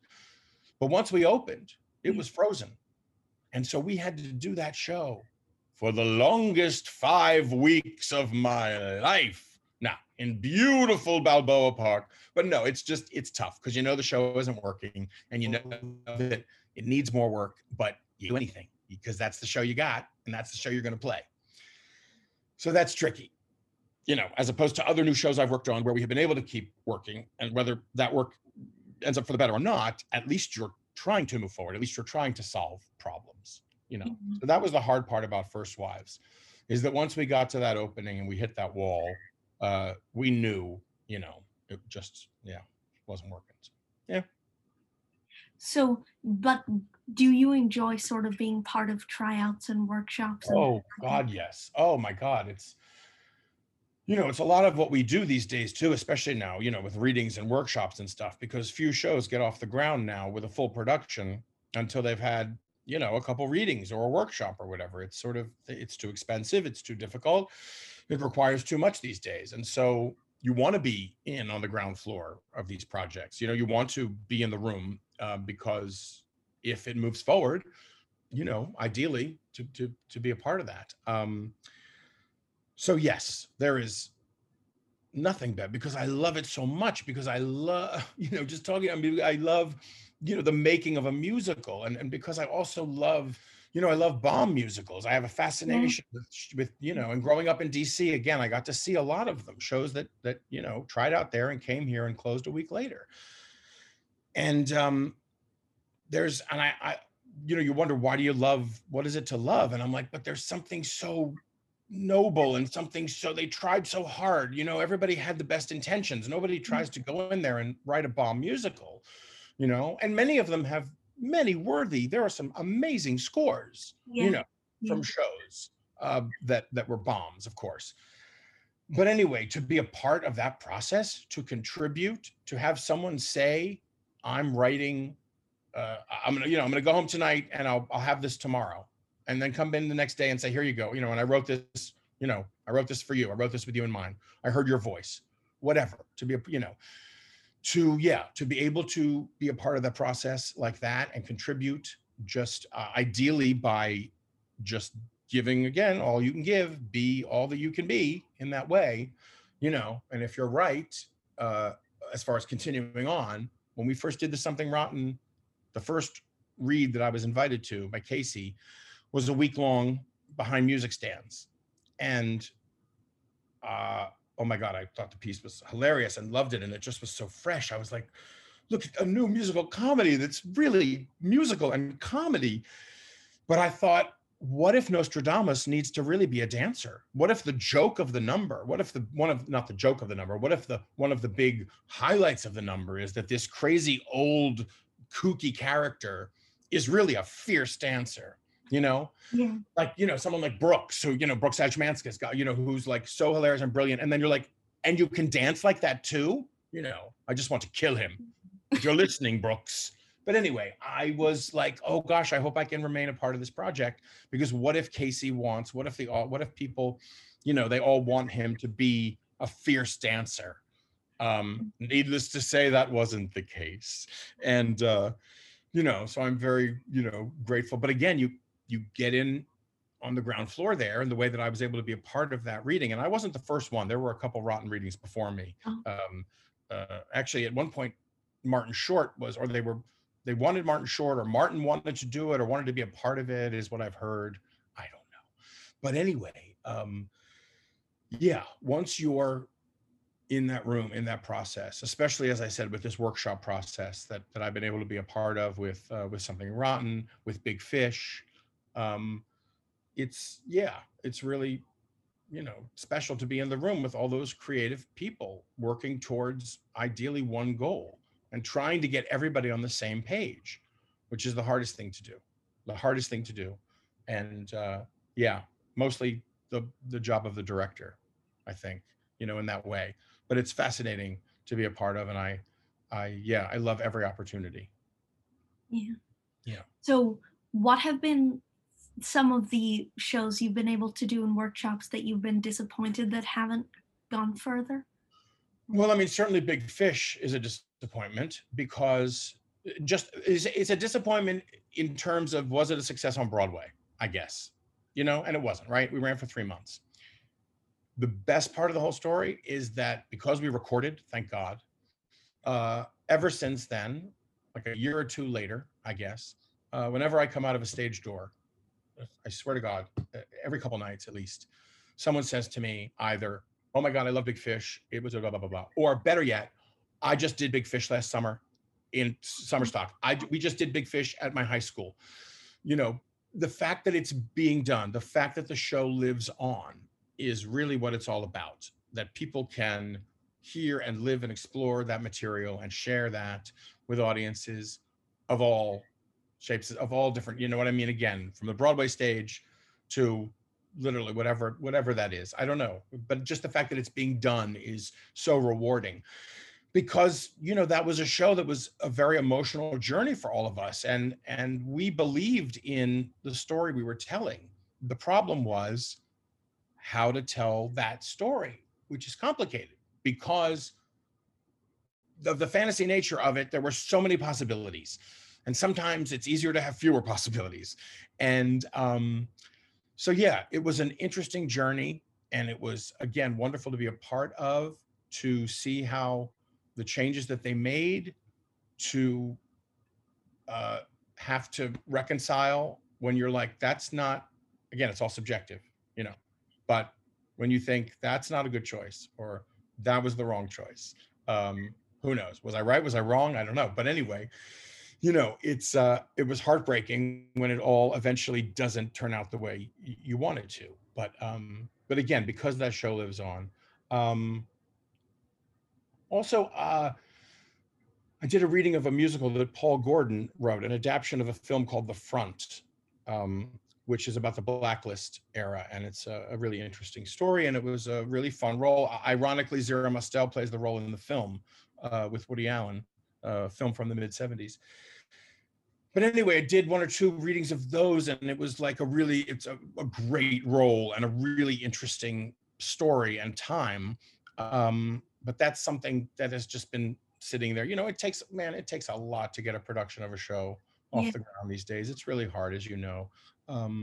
So yeah, I've been involved, but it's, you just sort of keep going, because sometimes the ones you think aren't going to go anywhere, all of a sudden they're moving forward, and ones you think, oh, this is really special and this speaks to me in a way, and it just, for whatever reason, maybe it's not commercial enough, maybe, it's tricky. So yeah. So I want to take the opportunity of you talking about it to ask you a little bit more about Big Fish. So what was it like to be working with Susan Stroman again, who you've worked with a lot of times? Yes. Well, yeah, we on the producers. Yes, exactly. Well, I mean, I can't say enough about Susan Stroman. I mean, again, it's exactly who you want to be in the room with. Susan was a dancer. She was a hoofer. She hates when I say it, but I saw her on stage at the Kennedy Center, pre-Broadway, a revival of the musical Whoopee in 1978-ish, 9, whatever. So she gets it, man. She did it. She gets it. She respects it. She respects everyone in that room who is coming together to put together whatever it might be that we're doing. So right away, it's like there's just a respect. Jerry Zaks, who I just, have been able to, God, finally blessed to work with on Doubtfire, and can't wait to get back in the room with him. Another person who just understands that we're all there to do one thing. We're all there, everybody in the room and then in the theater. I'm talking about the box office, the ushers. Everybody comes together to make this thing happen every night. So anyway, Susan Stroman has a great respect for everybody in that room doing what they do. She also demands the best of you, the most of you. And you want to be that best and that most, because you're getting it right back from her, and probably from the other people in the room, because the group of people that Stroh usually puts together is a very talented, dedicated, wonderful group of people. So yeah, to get to again be asked into the room by Stroh, in one of the earlier Big Fish readings that I did before we actually, went out of town with the show and the full production. I did a reading or two, and then a workshop, and then Chicago. Yeah. So, yes, I was honored again to be asked to be a part of it. And yeah, and then just be, we all functioned in many ways as an ensemble in that show. So even though I was playing the role of Amos, we were also all doing sort of other stuff. So that was, again, to be part of the group in that way, creatively, in the way we were shaping the show, was fun and challenging because, we had numbers, we would restage numbers, especially when we were out of town in Chicago. We were working, God, I feel like we worked every day in Chicago. I mean, maybe like we had Monday off, but we were in there every day trying to make that show, the best that it could be in Chicago. And it's hard, and it requires, again, not only dedication and skill, but respect, and respect for everybody in the, and we had some issues. That's all. And that to me is, when the well gets poisoned, it can be tricky, and so yeah, I think there were certain things that also have, but again, this is all hindsight. Looking, you look back, it's easy to point and say maybe it was maybe, but it's millions of things that happen. And the fact is, again, at the end of this discussion, Big Fish lives and breathes, and it might not have won any Tonys or been even nominated for any Tonys, especially, the score that Andrew Lippa wrote. To not have been nominated for a Tony, I just think is a crime, but it's all subjective, right? So, Mac and Mabel wasn't nominated for Best Score. Jerry Herman's Best Score, arguably, was not nominated that year for Best Score.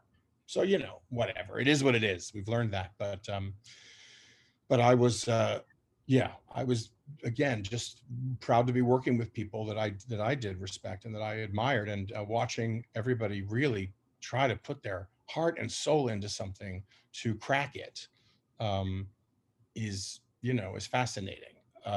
Because again, it's purely subjective, what we do. There's no one right answer. It's everybody trying to come together again to get on the same page, to tell that story in a way that leaves no seams. I think it's something the producers did extraordinarily well. Yeah. So I want to go back for a second before Something Rotten to ask you about the Addams Family, which you took over for Kevin Chamberlain. So how did this sort of come to happen? I had gotten back I had done a year-long on the Young Frankenstein tour, which was so much fun to be again reunited with Stroh and Mel for that tour. So anyway, I'd gotten home, and they were looking for replacements because it was almost a year for Addams, or it would be a year. And so, yeah, I went in the old-fashioned way, baby. I auditioned for Jerry and the creative team, I guess, whoever was left at that point. And really was hoping to get it for many. I mean, I grew up with that show in many ways, that TV series at the time. Was, I loved, and so the Addams Family was always something that I had a very big fondness for. I had seen the show try out in Chicago when I was on tour with Frankenstein, and the show in Chicago was wild and totally different than the Broadway version because they brought in Jerry Zaks to retool for Broadway. So anyway, but I auditioned and I got it, and it was a wonderful, wonderful experience. As hard as those poor people worked originally, that original cast, it was tricky. It was really rough for them. They had a very hard time. And then they opened and got slaughtered, slammed by the New York Times. He could not have been meaner. It was just so, my God, it was I don't know. Anyway, I mean, the show is what it is, but man. So anyway, they had worked so damn hard. And, the show wasn't that well received. Audiences still seem to love it because, of course, they too love the Addams Family. So, and there's a lot of great stuff in the show.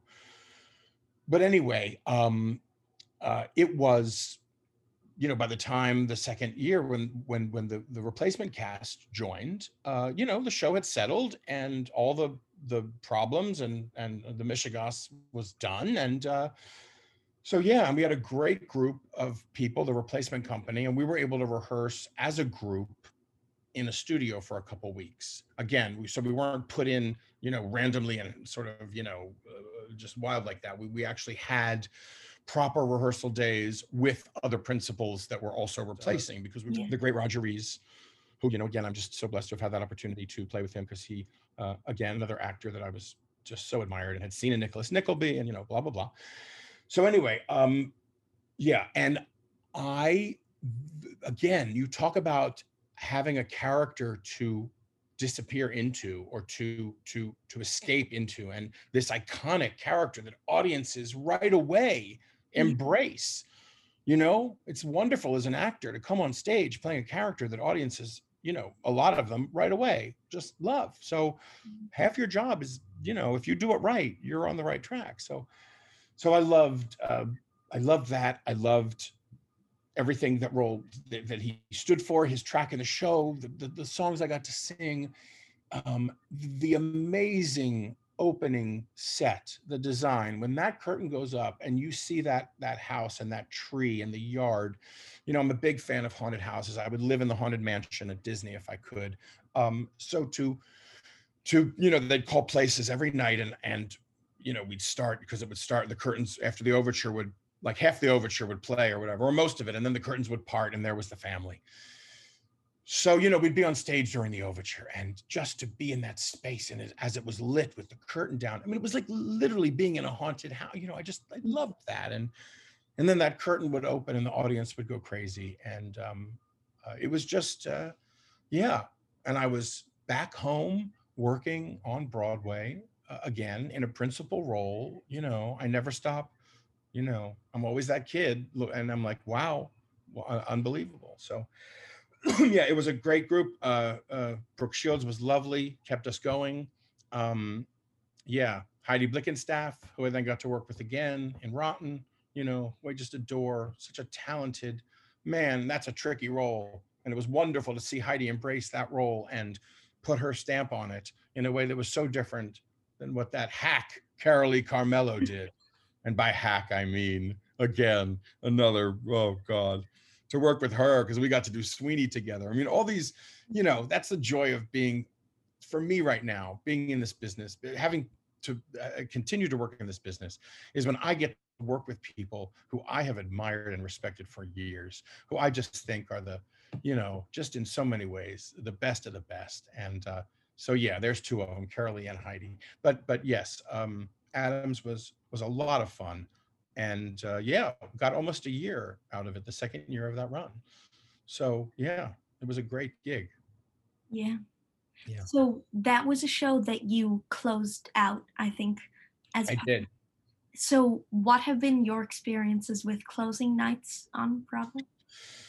Oh, closing nights. Yeah, they're so tricky, right? Each one is its own, experience. Certainly, that was, we knew it was we knew it was going to happen. They had, announced, we had like at least 2 months before we knew we were closing. So it wasn't anything that was like immediate. Yeah, it's always sort of sad. I mean, in that way, again, because it becomes a job after a while, which is a great thing. We all want a job. But depending on how emotionally attached you are to a gig, obviously it's a different thing. And so yeah, I remember it was New Year's Eve, I think. I think we had a matinee. We closed, I think, at a matinee. And then Brooke Shields had a big New Year's Eve party. That's how I remember it, but don't trust me. But anyway, Big Fish was tough. Big Fish was tough because, that last scene is tough to begin with, gathering at the river for his funeral, and the song, and the soars. And it's just, my God, in rehearsal, we were all, God, it's my favorite. It's one of the greatest pieces of direction I've ever been given by a director. When Susan Stroman said to us, I know how hard, because the music is so gorgeous, and it soars, and the character is just singing how, beautiful his life has been and what it's all meant. And it's just, oh God. And Stro, because we were all crying, and we were all crying. We're not supposed to cry. We're supposed to be, oh, our friend, we love him so much, and we're supposed to be all happy and whatever. And she just said, be the sunlight. She said, be the sunlight. And it just, for me anyway, it was what I needed to sort of click over to not emotionally, be devastated by it. That being said, the show before the closing of Big Fish was the hardest. So I don't remember which, like if it was a Saturday night because we closed on a Sunday matinee, but the next show for Big Fish, I remember being the hardest for us all emotionally. The last show, you're sort of, not that you're numb, but you're like, all right, it's the last show. There's something, I guess maybe the reality sets in. I'm not sure, but the second to last show for Big Fish was really hard. And then, I'll never forget Steven Weber's last night in the producers. I was staying on, but Steven Weber was finishing his 9 months or however long it was. And poor Steven has to sing that beautiful Leo in the courtroom till him. And he could hardly get through it. He was so emotional. It was his last performance. And I'm dying because and it's like, it goes against everything, you're not supposed to be, and I had those moments. I remember my last performance in the second national tour, because that was also a very special company for me, because we got to originate, that entire company got to originate that second national tour. So me and the great Andy Taylor, and an extraordinary company of actors, we were the second national tour that opened in Boston, and that tour continued for several years. I did the first 6 months, I think, and that meant that company and that having that experience meant so much to me. So I remember my last night in that company, which was in Chicago, back in Chicago, ironically, was very difficult. And when I was sitting in the courtroom scene, and he was singing and Andy was singing till him, I was a mess. I just, I can't. It's a tough disconnect. It really is. It's so, it's everything. It's your family. It's your life. It's your love. It's So yeah, off the top of my head, those are closings I remember. Yeah, there've been so many of them. Oh. So you recently, the most recently before the quarantine, was starring in Something Rotten on Broadway. So what did you think at first when you were first starting to get involved with it, of this sort of crazy subject matter? You did. Well, I thought it was hilarious. I thought it was a fabulous conceit. The story I just thought was hilarious. What if this, the randomness of it. And again, that's why musical comedy is so freeing, because you can write a story about a guy who's trying to compete with Shakespeare, who goes to a soothsayer who tells him that the musical is going to be a big thing. Only in musical theater can that really truly come to life. So, yeah. So I remember, again, the first week of the read, I did the week-long reading of the piece that I did at that point, with Danny Burston actually in the lead role. And anyway, I just remember thinking it was hilarious, and that the score was fun. I'm tricky with scores because I'm a traditionalist in many ways, and I'm all for contemporary. I'm all for whatever moves the story forward. But in a good old classic musical comedy, I need to get certain things, and and that score gave it to me. I was like, wow, these boys have written a really good sort of poppy contemporary, but yet very traditional musical theater score. Good for them. And they've written an entirely different score for Doubtfire, which is even better for them. They're, again, man, talent. So yeah, I thought Rotten was delightful. My only fear commercially, as far as we were moving forward, and then when I was lucky enough to be asked to then be a part of a 4-week workshop that we did, that went so well that we canceled our out-of-town tryout. But my concern was that it was going to be looked at as too meta, as too nudge, nudge, wink, wink. Isn't it fun to make fun of musicals and musical theater and all of the jokes that sort of, maybe had been done to death? Had they been? I wasn't sure. To be honest with you, I was like, is this going to play, especially with our friends and our industry? Or are they going to be like, oh, look, another number that's mock, like, because what was I thinking? Casey had just done Aladdin, right? And there's that big number, Friend Like Me in Aladdin, and they talked about how it, referenced other numbers. And I was like, oh, is this number going to be too much like that? Or, you think these things, of course, you want the thing to be as good as it can be. So anyway, that was my only fear, that maybe it wasn't going to play like we hoped it would play. And boy, were we wrong. Because yeah, we, doing it in a room was one thing, because of course the workshop, we had audiences of what, maybe 50 at the most. You can squeeze chairs in. It's, it's crazy. So you're getting a response, but you're not getting a response, Yeah. But so anyway, we did a group sales presentation at the Little Schubert Theater on 42nd Street. And we did a couple songs from the show, one of them being a musical. And this was for the group salespeople. This was for, a fairly jaded bunch, in a good way, maybe, but, you just don't know what you're going to get. They've seen it all. They want something that's going to sell to their people. But, who knows? Well, man, the response there was just, we were like, wow, that's exciting. Okay, that's good. We were like, wow, because it was impressive. And then the first, invited dress, and again, things that we just never, when they stood up and they kept cheering, and I'm looking at Brian and he's looking at me, and it just was surreal. The audience's response to that number and to the show in general was fantastic, because nobody expected it. The producers, people knew the producers. They knew the source material. They knew Mel. They knew Stroh. As far as the product that we were getting, there was expectations. Nobody knew what the hell Something Rotten was. Nobody knew these writers. Casey, of course, yes. But I'm just saying, we came in with nobody was expecting anything, for better or for worse. So when people were mostly delighted by it, except for one certain person in a certain paper who always seems to rain on everyone's parade, but not anymore. But anyway, when most people started reacting the same way and just loving the show, it was, it was thrilling. Yeah. So what was it like to be able to develop a musical, which I think is one of the best numbers ever, with Casey Nicholaw? Yeah, it was, terrifying on the outset, of course, because it was so big. And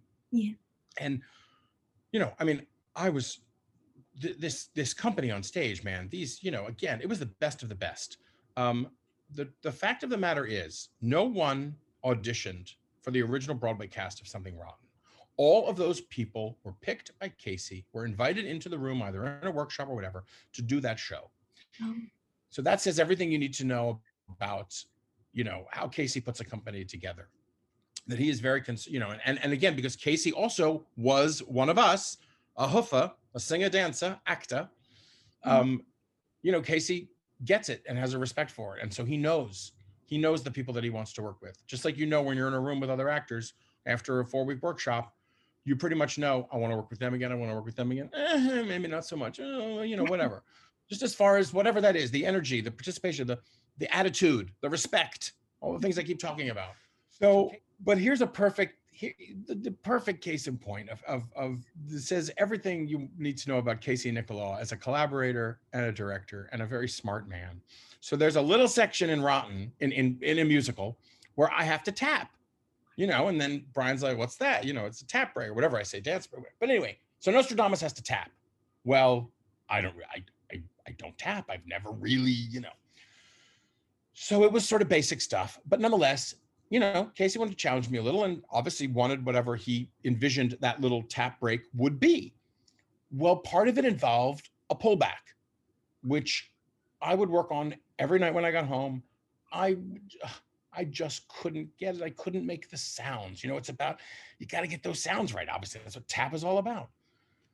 Well, no sooner had I sort of gotten to that point where I was like, I'm trying, I promise you, I said, I promise you I will get this. I promise you, because I had the rest. And he said to me, you know what? Don't worry about it. Let's change it. And he changed it because he wanted me to look good. And, and again, by me looking good, he looks good. There are many, I think, directors, choreographers who would have said, okay, well, go home again tonight. See you tomorrow, and would have every right to do that and have every right to make me bust my ass to learn that step. But, for whatever reason, it just wasn't happening. And instead of it becoming a thing, Casey was like, we'll change it. And we changed it to something that I could do that looked good. And I will never forget that. And I will always be grateful. But that, in a nutshell, is, again, the collaborative effort and how something like a musical became, what it became. But it was being shot out of a cannon because every night at 20 after or 25 after, whenever it was, I would roll onto that stage. And for the next, we had a brief book scene, and then boom, we were in that number.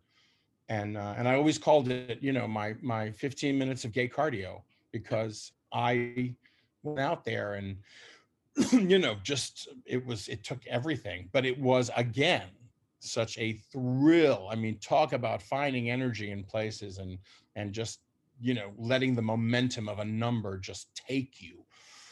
It was the most unquestionably thrilling number I've ever gotten to do consistently. And then the audience reaction, the first several months, literally standing and cheering, and it was crazy. And to this day, I'll never, and again, Brian Darcy James, the great Brian Darcy James, another actor I can't say enough about, as a collaborator, as a person, as a, gosh, such a good guy. And you can see it in his work. You can see that heart. Anyway, we would stand there. It was on Brian to break the applause. Brian had a line. So it wasn't up to the conductor to come in with the playoff. It wasn't up to anyone else but Brian to break the applause. And God bless him. And those first couple of nights, he would sort of try or think, well, all right, we have to keep going. They won't stop applauding, but we have to keep going. And, we would it was crazy. We would just give into it. And the entire ensemble, we're all on stage. I mean, believe me, that number, let's face it, it's nice to be front and center, but that number is what it is because of those, I don't know how many it was, 16, who, I don't know, though they were extraordinary, and talk about I mean, you look at that ensemble of Something Rotten, go on IBDB and look at the credits of the people who were on that stage doing that number. And that is why that number was what it was, because everybody in that number understood what it meant to sell and be a part of a number like that, what it was about, what it sell, the joy of, So yeah, again, it's something I still look back on and I think, did that happen? Did that happen? Yeah. At the same theater where the producers was, which is even crazier, right? Right back at the St. James. Crazy. So I want to ask you, you also stayed in that show for the whole 2 years that it was running till the very end. So when you're doing that, how do you manage to sort of keep your energy and keep your excitement to be doing it? With that show, especially, man, it was not hard because the show is so fun. The show is so joyous. Everything that, and the audiences loved it. So, you're going to work. It's different if you're going to work and you're doing, Long Day's Journey into Night. It's different when you're going to work and doing, well, and, any other show every show has its, feeling, its atmosphere, it's whatever. And God knows, Rotten, just like producers in many ways, man, it's a celebration. It's a musical comedy. So because of the people that also were in that building, who all knew what it meant to do 8 shows a week, to give it all for 8 shows a week, total pros, everybody, sharing a dressing room with Brooks Asmanskas was some of the happiest times of my life. I mean, it just was everything I'd ever dreamt of. Again, going to work, doing what I love on Broadway, with these people in a show that people are loved. I mean, so yeah, it was wonderful. I loved every minute of it. I only wish the show had run for 10 years or 20 years and I could, have the joy of going back or doing it again or whatever that might be, because it was, really, really special. And I loved it. So the very last show I want to ask you about is Mrs. Doubtfire, which is your most recent show. So how did you begin to get involved in this? Well, this one I sort of got involved in the last part of the process, which really was this out of town tryout en route to Broadway. They had done at least one or two. Oh wait, I sort of lied. It's funny. I've forgotten something now. Okay, flashback to 2015, after Something Rotten has just opened. And Kevin McCullum, our producer, calls me and says, "Would you be a part of a table read of a musical version of Mrs. Doubtfire that we just want to read bare bones, just starting out. Let's get a sense." And this was written by an entirely different team of collaborators who you've heard of. Anyway, didn't really work. Didn't really work. Doesn't move forward at that point.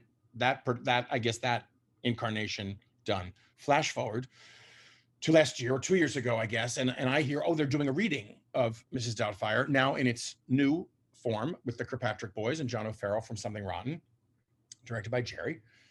And they do a workshop reading thing or whatever, and I am not a part of it. And I'm a little, I'm like, oh, gee, I know I think there's a role for me, sort of, but showbiz, baby.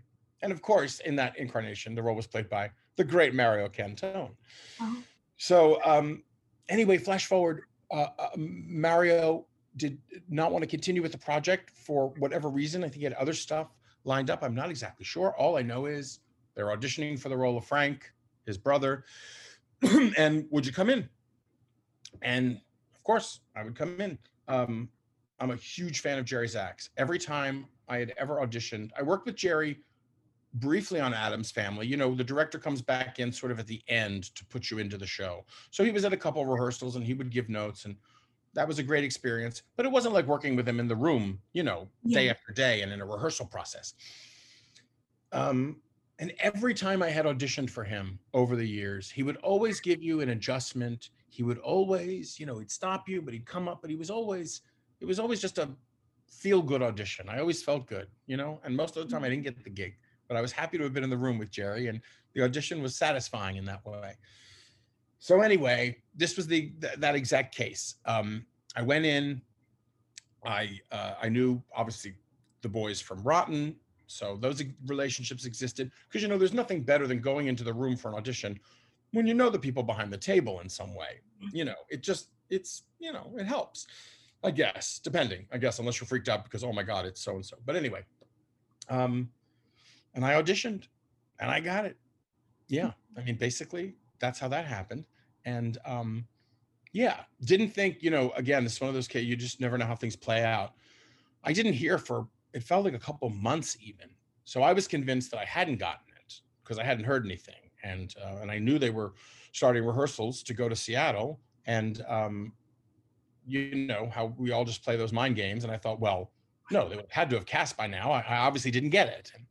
But, you don't know when they're going to make offers or when they're deciding to actually do that official thing or whatever. So anyway, so lo and behold, yes. And I got to then again check another box, which was rehearse a show, or especially a new show with Jerry Zaks, because I only wish I thought to myself after like a week or two, I was like, wow, if I'd worked with Jerry like 20 or 25 years ago, I'd be a much better actor right now.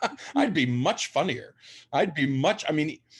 Just again, the idea that I felt like I was learning, so much. I mean, simple stuff, basic stuff, but nonetheless, it was a really wonderful, wonderful thing to work with Jerry, because I had heard so much about how he works, and different directors jive with different actors in different ways. And some people, feel one way, some people another. God, man, believe me, anyone worth their salt knows to trust Jerry, but to collaborate with Jerry in that way.